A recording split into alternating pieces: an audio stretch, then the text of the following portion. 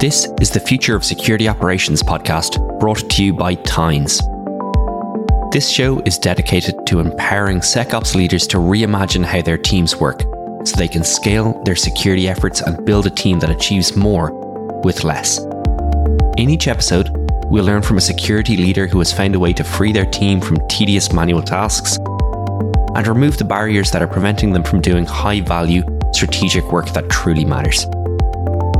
We'll learn from their mistakes, distill their best practices, and leave you with actionable insights that you can immediately put to work with your team. I'm your host, Thomas Kinsella, COO and co-founder of Tynes. Now, let's jump right into today's show.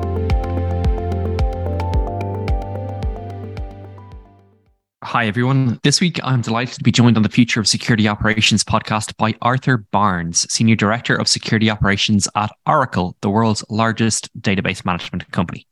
Arthur is a seasoned cybersecurity leader with approximately 20 years of experience and has worked at Pearson, Dell, and M&S. He's contributed to the ENISA Cloud Procurement Guidelines, a practical guide aimed at the procurement and governance of cloud services. And to top it all off, he's in the process of completing his MBA. Welcome to the podcast, Arthur. Oh, absolutely lovely to be here, Thomas. Thank you so much for inviting me. Before we get started, why don't you tell us a little bit about yourself, your background, and the mission of Oracle? Myself. So you said it. I am a passionate security professional. I love what I do. Genuinely thrilled. Please don't tell anyone, but I probably would do this if they didn't pay me. In terms of what I'm doing at Oracle, I don't have a lot to do with the database stuff. That's a whole different thing. Oracle is so much more than a database company. It has acquired organizations like Cerner. The bit I work for is actually Oracle Advertising, which counts Amazon, and Facebook as its competitors. It delivers advertising solutions around the world. And as we all know, the internet is basically powered by advertising. I've been there for 3 years and I'm having an absolutely brilliant time working with a global team. So folks in the US, Europe, and in India. Awesome. I'm going to dig into a whole load of that stuff a little bit later on, but you've got a whole lot of experience that I want to dive into a little bit beforehand. So you've worked in government, you worked in defense, you've worked in consulting, and you're now working in the private sector. Can you tell us just a little bit about that journey, where you started, and I suppose how you got into security in the first place? So it sounds amazing. 20 years in security. 20 years ago, security was a little bit of more of a Wild West than it is today. Okay. So I was working as a kind of Microsoft solutions engineer, doing very, completing things like the dreaded MCSE. And I was tapped on the shoulder by someone who said, look, we're thinking of starting up we want to start selling firewalls. We want to get into the security market thing. We think it's going to be big. They tapped me on the shoulder. I went, okay, that sounds like fun. And I spent a little bit of time helping to sell and configure firewalls. And then I joined a consultancy, and I've touched on this before. They seemed to have an attitude of whatever you want to do, we'll enable it. So I learned how to be a pen tester there. We did class consulting in government. It was a bunch of it was really exciting. A bunch of amazing people have all gone on to do very stellar things in the industry. And from there, they were able to, when you're consulting in government, it's easy to jump into the world of government not long thereafter. Once you've done some work in the private sector, again, consulting at that time was an opportunity to meet lots of friends, network, do really interesting things when security was not nearly as mature as it is now.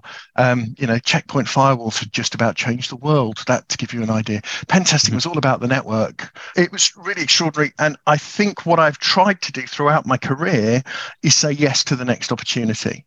So when someone has come along and said, do you want to do this? If the challenge is interesting enough, I don't ask myself, am I good enough for this? I'm interested. I will learn. And because I've kind of matured as the industry has matured, I hope I've managed to keep pace. So that has offered me opportunity after opportunity after opportunity. And I think a lot of this has just been, I've been very lucky. I've been at the right place at the right time. And I genuinely am really excited by the work that I'm doing now. And I've been able to say that, I think, for pretty much all of the 20 years I've been doing this. It's awesome when you're extremely privileged to have that experience working with, I suppose, such a diverse range of clients, but also I suppose, in so many different areas and so many different domains of security. Like, you've obviously seen security like evolve, massively. So you, again, like, pen testing is still a massive thing, but there probably wasn't as much red teaming. I know you spent a lot of time in forensics as well. Like, how do you describe the state of security today compared to, like, obviously you said it's more mature compared to 5-10 years ago? So I think that in some ways we're still fighting the battles of 20 years ago with better tools. So look at the OWASP top 10 and look at it 5 years ago, 10 years ago. Okay. We all were promised when we went to the cloud that security would be dealt with by the cloud would solve security. Clearly, that is not the case. We're all moving to containerized next gen solutions. Will that solve security? I have questions. We're abstracting the way that things happen further and further away from us, from the data center to the cloud, from the cloud to containerized Kubernetes environment. I don't know what's next after that. The challenges are very much still the same, though, which is people. So everyone is struggling for talent, but everyone is still asking for 3 to 5 years experience for an entry-level job. If you have a small team bringing on someone new, and the experience that I had of being able to kind of treat security as a giant personal sandpit is not typical, and it's certainly not typical now. If you're brought onto a team, you're expected to be delivering day one, and that's very difficult. Security teams are still considered, I think, to be a cost of doing business. For most organizations, we have a security team. Why? Because we're told that is the right thing to do, and that's how we're going to do it. Our lawyers say it's very important. And I think that, like any skill set, it is always going to take you 3 or 4 years to get to a point where you're competent and useful. And every organization is really, really wary of investing in new folk. There are ways to accelerate the development of people. There are ways to deal with the challenge of a million new technologies, and a million new opportunities for, attackers. I think it's 50 new vulnerabilities a day, 3 of which are exploitable is still the number. So yes, it is in many ways it's better. In some ways it's worse. And it's really amazing that some things have stayed the same. Because weirdly, security is always about us. Organizations haven't changed to address security. They haven't said, right, we're going to remove cross-site scripting as a problem for us by doing X, Y, or Z. Security are there to deal with this. In many ways, we're kind of like the 5th or 6th emergency service for folks, right? This has been a problem. Security will deal with it. So I hope that answers it. It's as I said, it's kind of, I think the biggest thing that's changed in my mind is just my perspective on this stuff. Right at the beginning, I think I suffered from very much a true believerism that security was the most important thing. Now I get that we're part of, we're often a centralized function, a big organization that's just trying to do its best to make as much money as possible. Yeah, and in many ways, a lot of people view security, a lot of security professionals view security as like obviously as a passion, but they believe fundamentally that you have to do absolutely everything to keep the company secure, and you should be doing as much as you can. But ultimately, there's things like work-life balance, and there's things like there's acceptable business risks, and you can't.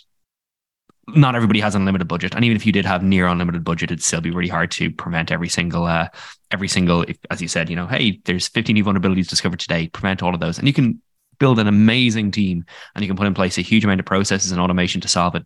But you can't. Ultimately, you're never secure. You're only securing, and the sooner you realize that, the better. I want to touch on though something that you kind of brought there that a lot of people. Yeah, they're still trying to enter the industry, but they need like 3 to 5 years of experience. You have had a huge amount of experience, but you've also presumably interviewed a lot of people and been in a position to hire a lot of people. How do you go about, or how have like Oracle or any of the other companies you've gone about trying to solve that challenge? So one of the things, particularly for entry-level positions, is I see a lot of entry-level folk who are prepared to say, I am expert in the following 5 domains, okay? And you go, okay, great. So I'm going to ask you about these things. And a good one is always forensics. You said it. I worked in forensics for a long time. I've tried to get out several times and it's pulled me right back in. There's a shortage of great, even good forensics talent. I would always say this, and if I'm an entry level candidate, please don't overstate your skills. Yeah. It's so important. Okay. It's okay to say, hi, I have an interest in forensics, because what I will then say is, tell me how does that manifest to you? Do you have your own YouTube channel? Do you have a YouTube channel that you follow? What, have you built a platform at home for doing, forensics on, spinning Rust, PCs, laptops? Do you interested in mobile forensics, cloud forensics? What about, and if the answer that comes back is, yeah, sort of, I don't know, then you've effectively undermined yourself in front of the interviewer. It's okay to say, I'm passionate about it, I want to learn more about it, but okay. And I think that the other thing that I'm looking for, weirdly, is not necessarily brilliant technical aptitude. That will come with experience. I'm looking for folks who will say things like, look, I've done my degree, I understand this is where I am in the world, and I know that I have a lot to learn. With that in mind, let me talk to you about how I learn and acquire new skills, what I'm prepared to give to your organization. Don't get me wrong, my son's going through university, he's finishing his degree this year, and the first thing I said to him was, go and get some AWS certs, go and get some Oracle OCI certs, because it will show employers that you are interested in this. I actively have discouraged him from joining security because I think I want him to do something else for a little while before he makes the jump. And again, if you want to be in security, there are so many routes in that don't involve necessarily going for, a security gig. Go and work. The number of brilliant people I've hired from help desks who understand how to solve problems, how to interact with customers, who understand how to write a ticket, how to keep track of a problem, how to solve a problem. Those are incredible skills. Time on a help desk is no impediment to joining a security organization. With my son, I've asked him to spend more time. He's doing a degree in artificial intelligence and machine learning, and I have said those are things that will change the world. But if you join security, if you join a security organization as an entry level candidate in that world, you'll do a lot of relearning. Go and do some stuff in AI and ML, and maybe see how you can apply that to security and come at it from that angle. There are different ways of doing this. I speak to a lot of people who are brilliant at networking, asking the right questions, really good at interviews. I think the most important thing, if I said to any candidate is, do you have a mentor who's already in the industry? Have you reached out to people? There are a million things that you can do. And I think that the worst thing that you can do, and this is true of so much in life, is by trying too hard. And if that sounds counterintuitive, I don't need to be impressed by an individual on the first time I meet them. I need to have a sense of what they're going to be like to work with. But that's really what I'm looking for. Are you going to add to the team? Anyway, sorry. It's a great answer. There's so many different aspects that kind of, well, first of all, at the very end, that culture add piece, are you going to add to the team, is really, really important. But it's also like, yeah, you're like, we're not looking for, or very rare are we looking for that exact expert for this position. Sometimes, don't get me wrong, there's definitely need for it. But if you're trying to get into the industry, a lot of the time it's hey, I've got a broad sense of what's needed. I've got some experience, or I've got like a degree, but it's like awareness, being able to say no so that I can trust that actually, you know what, you'll tell me that you need more tools, or you'll need more support in order to do this. Can I just add one thing on this? Sorry to interrupt you, Thomas. I was interviewed for a consultancy role, and I was talking to someone very senior, and I was at best mid-level, and he asked me a bunch of questions, and I remember the irony being it was about database security, and he asked me about, what do you know about this? And I went, I know literally nothing. I'd rather, and he went, great, fine, move on. And at the end of the interview, he said, look, I like people who tell me what they don't know. You're not going to get me into trouble. You're not going to talk nonsense to a customer, to a colleague. That's fine. Admitting what you don't know is a very useful thing. I now know what you don't know. Great. I did get the job as well, which is probably helpful. And possibly as a result of that. Yeah, I was going to say that pretty much that exact same thing, that there was one of the best people I've ever hired straight out of college. I was asking them about, a bunch of different things they'd learned. And then I was asking them about like EDR alerts. So yeah, like endpoint detection or response alerts for those people that aren't familiar with that acronym. And it was just like a very basic question, like, hey, what happens if you detect some PowerShell encoded command or something like that on the laptop? He's like, I genuinely don't know much about ED orders. And I was like, all right, let's try this from that's perfect actually, but let's try it from first principles. Like, what would you do, or what could you think? And he just went like 1 step, then 2 steps, then 3 steps, then 4 steps, and it was like, you don't know anything about this, but at the same time, I know now that you know how to think laterally, go a little bit deeper, and almost just you will be able to learn. And with a little bit of feedback and a little bit of coaching, you'll have no trouble with this. Anyway, I've tried to hire him multiple times again in my career, and he's moved on to fantastic places. Anyway, so you also, however, have continued learning. So you recently just got an MBA. How's that helped? Or A, why, and B, how has it helped, I suppose? I'm still working on it. Apologies. You're still working, sorry. No, that's entirely my fault. I should have corrected you earlier. But, the first thing that you learn on any MBA course is, and I can't recommend this book enough, is Act Like a Leader, Think Like a Leader by Hermina Ibarra. Okay. And it talks about what it takes to be a leader. And a lot of people think that once they are anointed into a management or a director role, that somehow they'll be inducted into a club, and then all the secrets will be revealed. And what this book talks about is, if you do not act up to the role that you want. So when I had a conversation with someone recently about a promotion, they went from, should we say, IC3 to IC4. And they said, what do you want from me now that I'm an IC4? And I said, no, you got this job because you act like an IC4. You act up to this level at all times. Okay. You act up to this level consistently.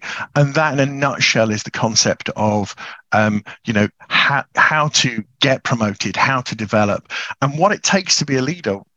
When I've promoted people from individual contributor to manager, a lot of them have been leading without being in charge. A lot of them have been taking responsibility for things, for functions. And when you look at the psychology of leadership, which is very much the first part of any MBA, you do all of the, talking about balance sheets, the financials, how to read companies, financial statements, all of those great things. They're all fantastic and useful from a security perspective. But the biggest single challenge I see in security, and it's one I've seen for a long time, is we promote often very brilliant engineers into management positions that they are not cut out for. We will look for a CISO who is a right fit with the culture of the board, but may lack the necessary skills to understand what the mission of a CISO org is. So they say the right things. And I'm not thinking of any particular CISO, and I'm not thinking of any particular manager here. You can tell but brilliant engineers do not always great managers make. Okay. And sometimes someone who is maybe struggling as an individual contributor is in fact just a frustrated leader. And there are ways to find this stuff out. And an MBA formalizes a lot of these,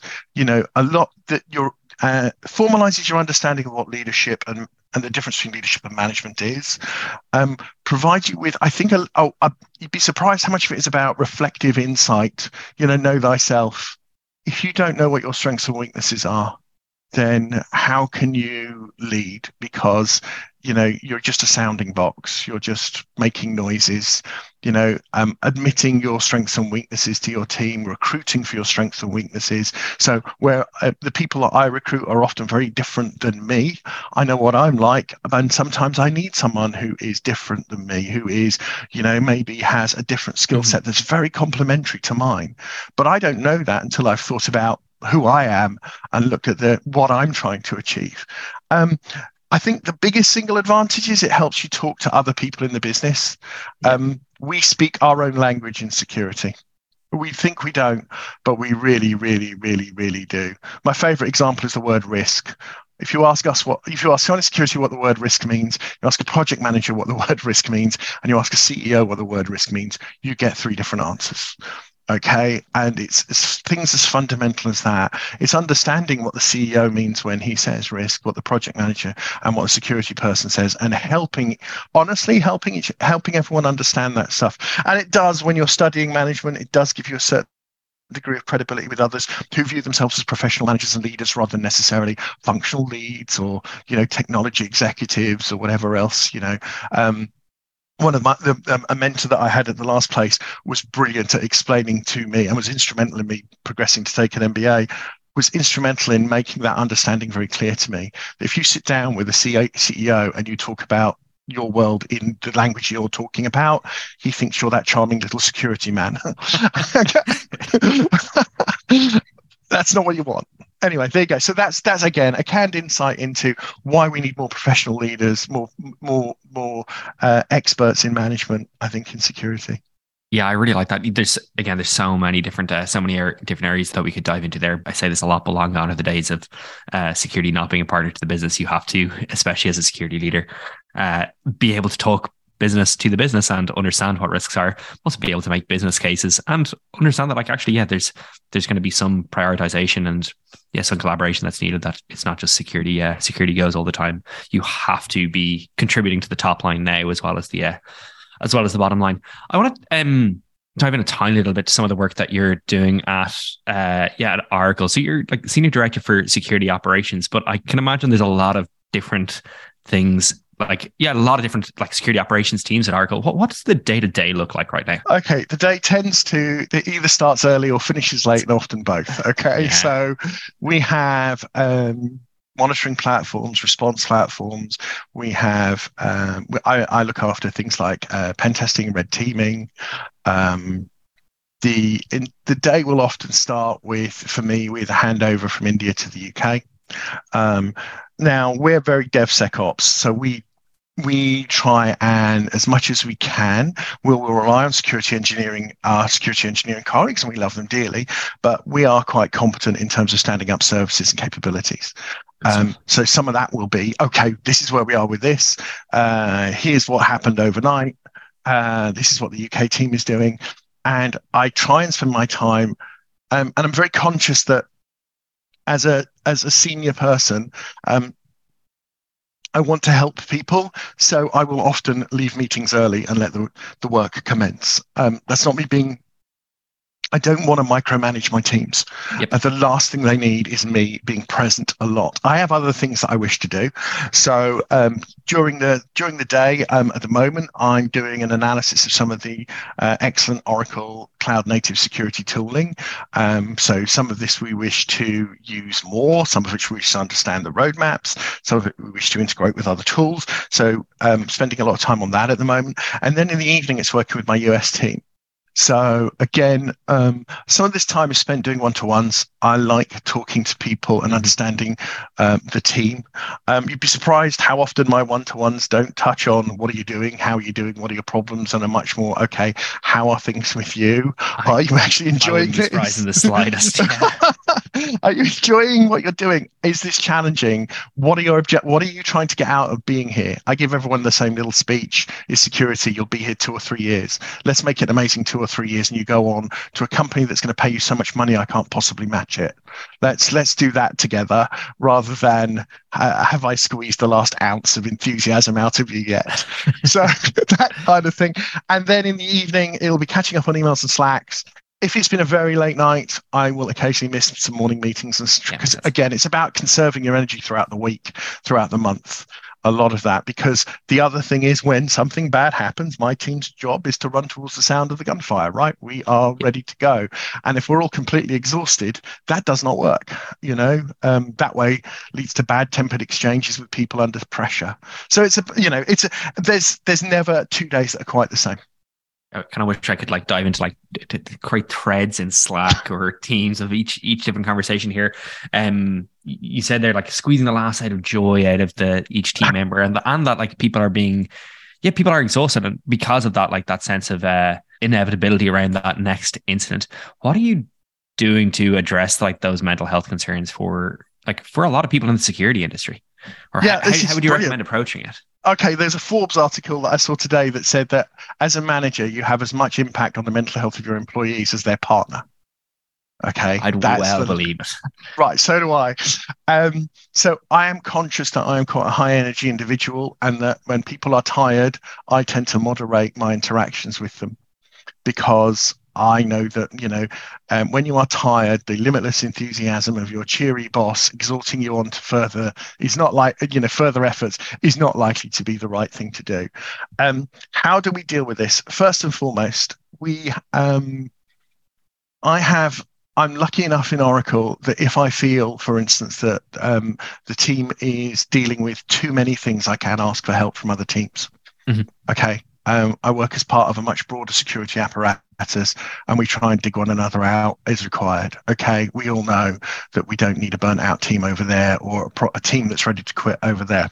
So there is a last resort. In terms of the day-to-day, first thing that you're asked on a one-to-one with me is when is your next leave booked? When is your next holiday? Yep. Everyone needs something to look forward to, even if it's just a break from this place, right? I talk and normalize things like I am going on holiday. Okay. If I am having a difficult day, if I am tired and I am mentally exhausted, then whilst I don't necessarily share the details with the team, I'm perfectly happy saying to them, look, guys, I'm exhausted. I'm going to need to take a little bit of time off. I have managers that can, that are affected. You've got to normalize it. I don't need someone who is presenting a very strong front and then breaks, that's not good for them. It's not good for me. It's not good for the business. So trying not to cast myself as this man of steel. I get tired. I mean, it's been a long week this week. I encourage my managers and my ICs to talk about this stuff. If you need time off because you are struggling, then take the time off. And when you come back, let us talk about how we got there and what we can do to avoid it. A lot of this stuff is very difficult because, hiring is always going to be a challenge. I can't hire more people that easily. Doesn't mean I can't. It just means, as with every tech company, I can't just keep adding to the collective. I have to think about the people. Sometimes I have to reprioritize tasks for them and, take a little bit of pressure off. Sometimes the problem's external to work. People are having personal problems. And whilst, again, it's down to them how much of that they share. But if they say to me, look, I'm having problems with my spouse or problems with my parents or I'm having problems with my kids, look, then we can reprioritize some work. We can make life a little bit easier for them. But that we need to have those conversations. We can't pretend, that these aren't NPCs in a game with infinite life, infinite health that are just going to carry on plodding along until whenever, other human beings. And we have to be quite empathetic about that. If someone, and again, I'm not a great believer in the idea, well, if you do all of that, people will abuse the system. Never found that. Smart professional people who want to get on sometimes just need a little help, and that's okay. Yep. There you go. Yeah, 100% with you. I love, normalizing the conversation for me is the most important part, and you've clearly built a culture where that's acceptable and where it's encouraged, and that just makes life so much easier. And for the business as well, you will get paid back. But even if you don't, it's still the right thing to do. One of the things you were kind of talking about there as well was you obviously have that those incidents that are coming in, but there's monitoring, but you're also a DevSecOps first organization. What are you doing to, I suppose, reduce that kind of sense of inevitability, the manual time, the time spent on those repetitive tasks that does end up forcing people, just letting people churn the organization because they're not learning, they're not adding value, and they feel like they're just dealing with the same problem in and out.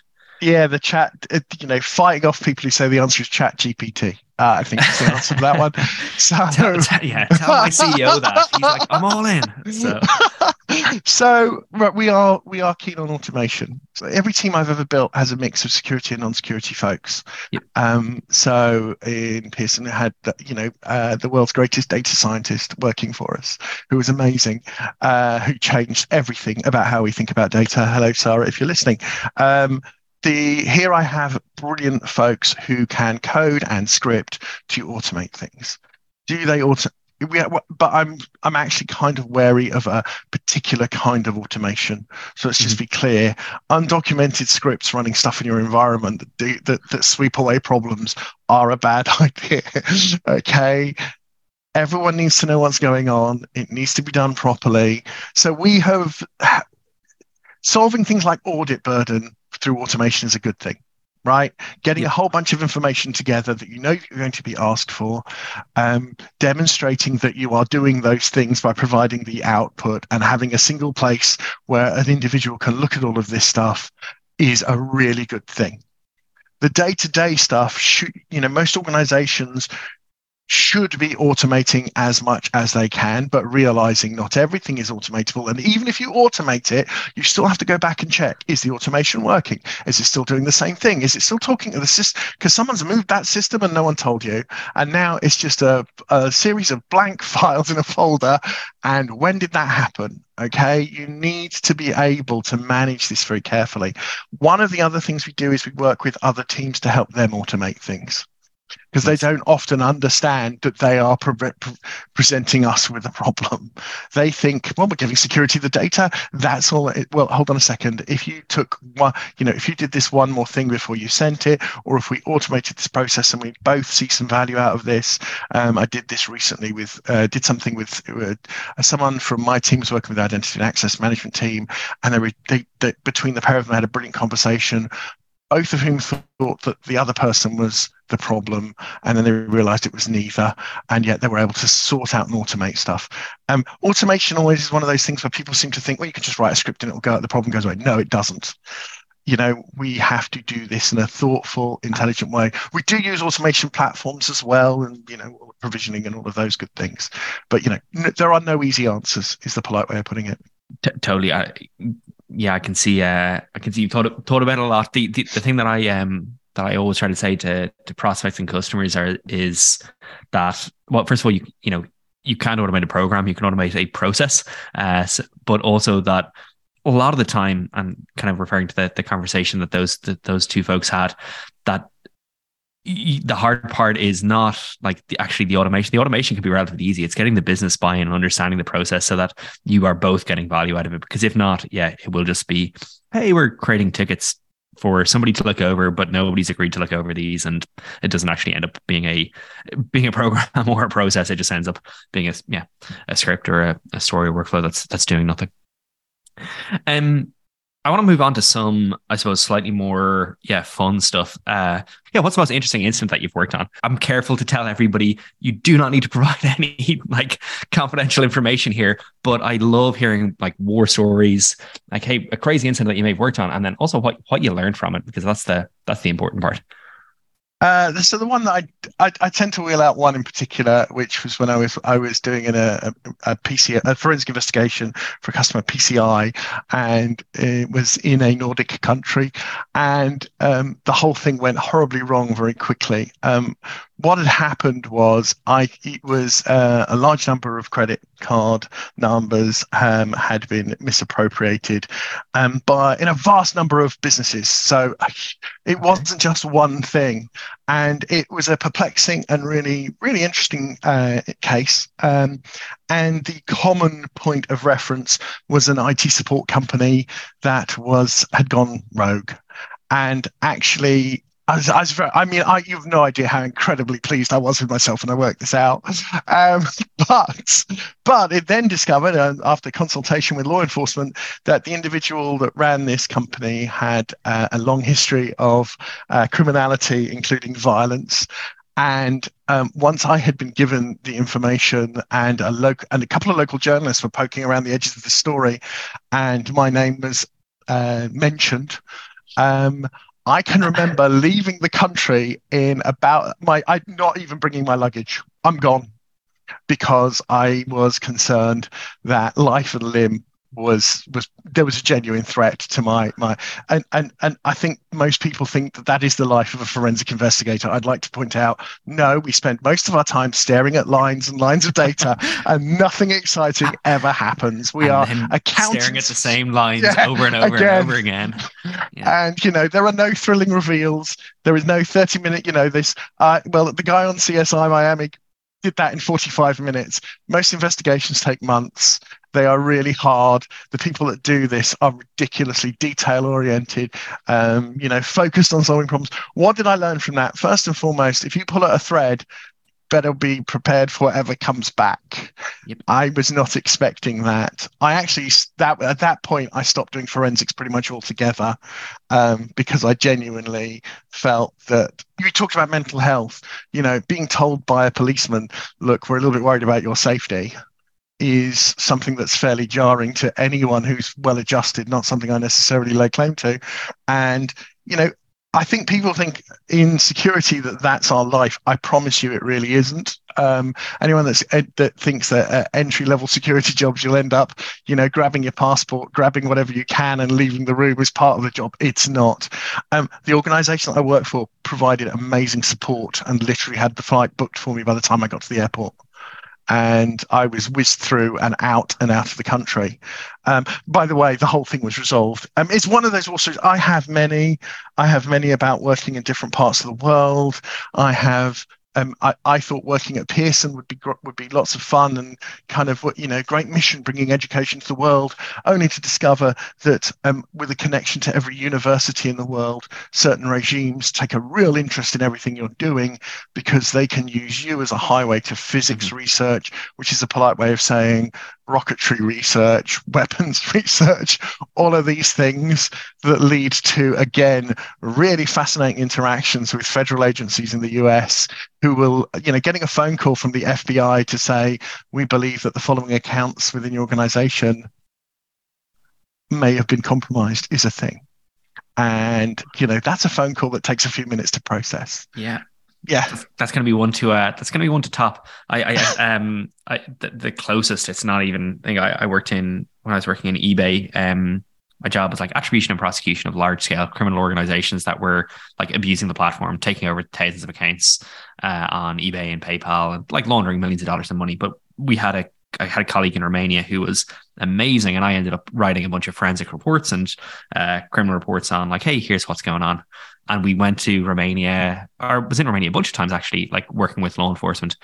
And he was ex-law enforcement, ex-special forces, ex-US Secret Service. So he was like completely calm, completely cool in every situation. We went outside the police station one day and his car had a bit of a dent on it.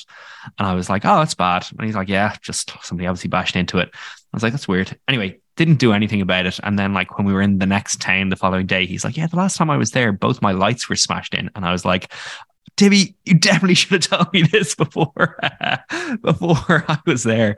But anyway,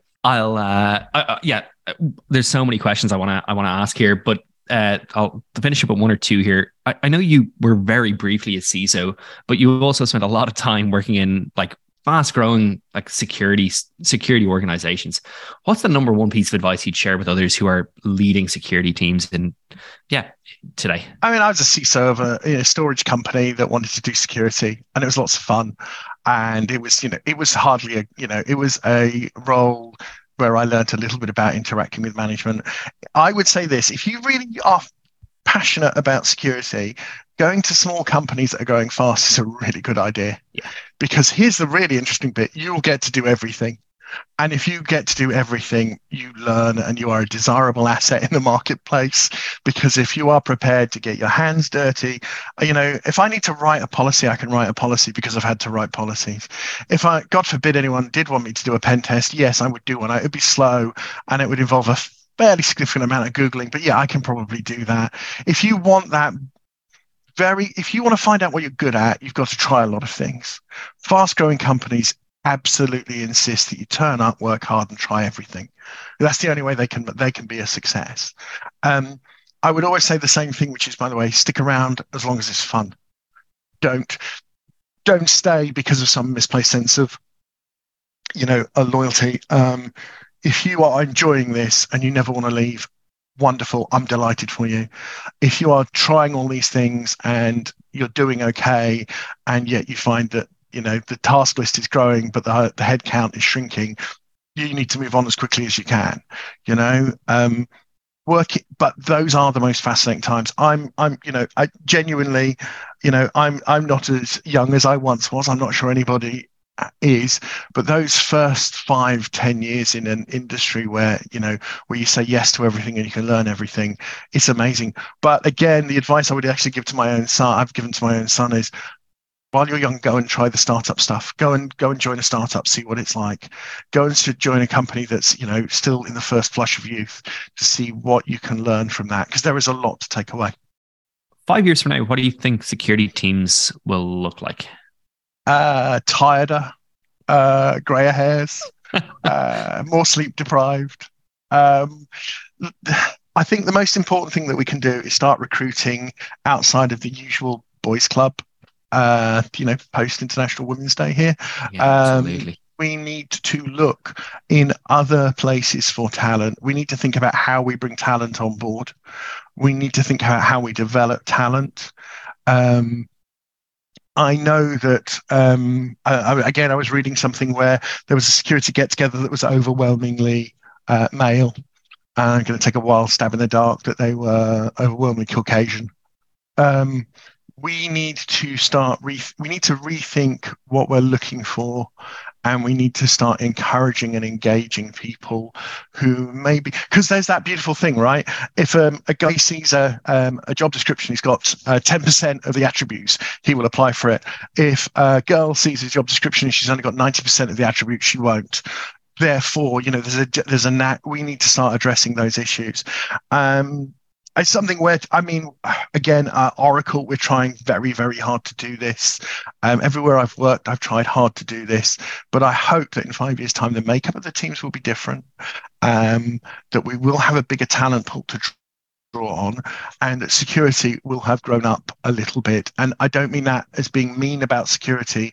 I mean that we see how we can contribute to the organizational ecosystem, how we can help our companies, our organizations succeed, rather than maybe having a mindset of I'm defending this environment and that is my job, and anyone who gets in the way is just a terrible human being that doesn't understand my glorious mission.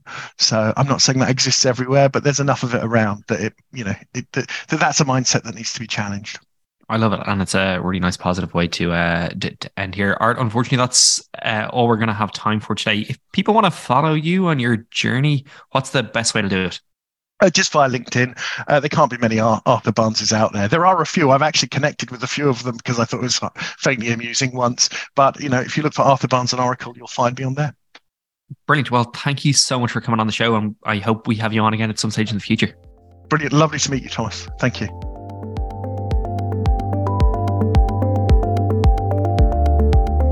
Thanks for listening to the Future of Security Operations podcast by Tynes. If you enjoyed today's show, please do us a favour and leave us a review on Apple Podcast or your preferred podcast platform. For additional episodes, visit tynes.com/podcast. And if you'd like to learn more about how Tynes automation platform can transform your security operations team, visit tynes.com. Thanks again, and I'll catch you on the next episode.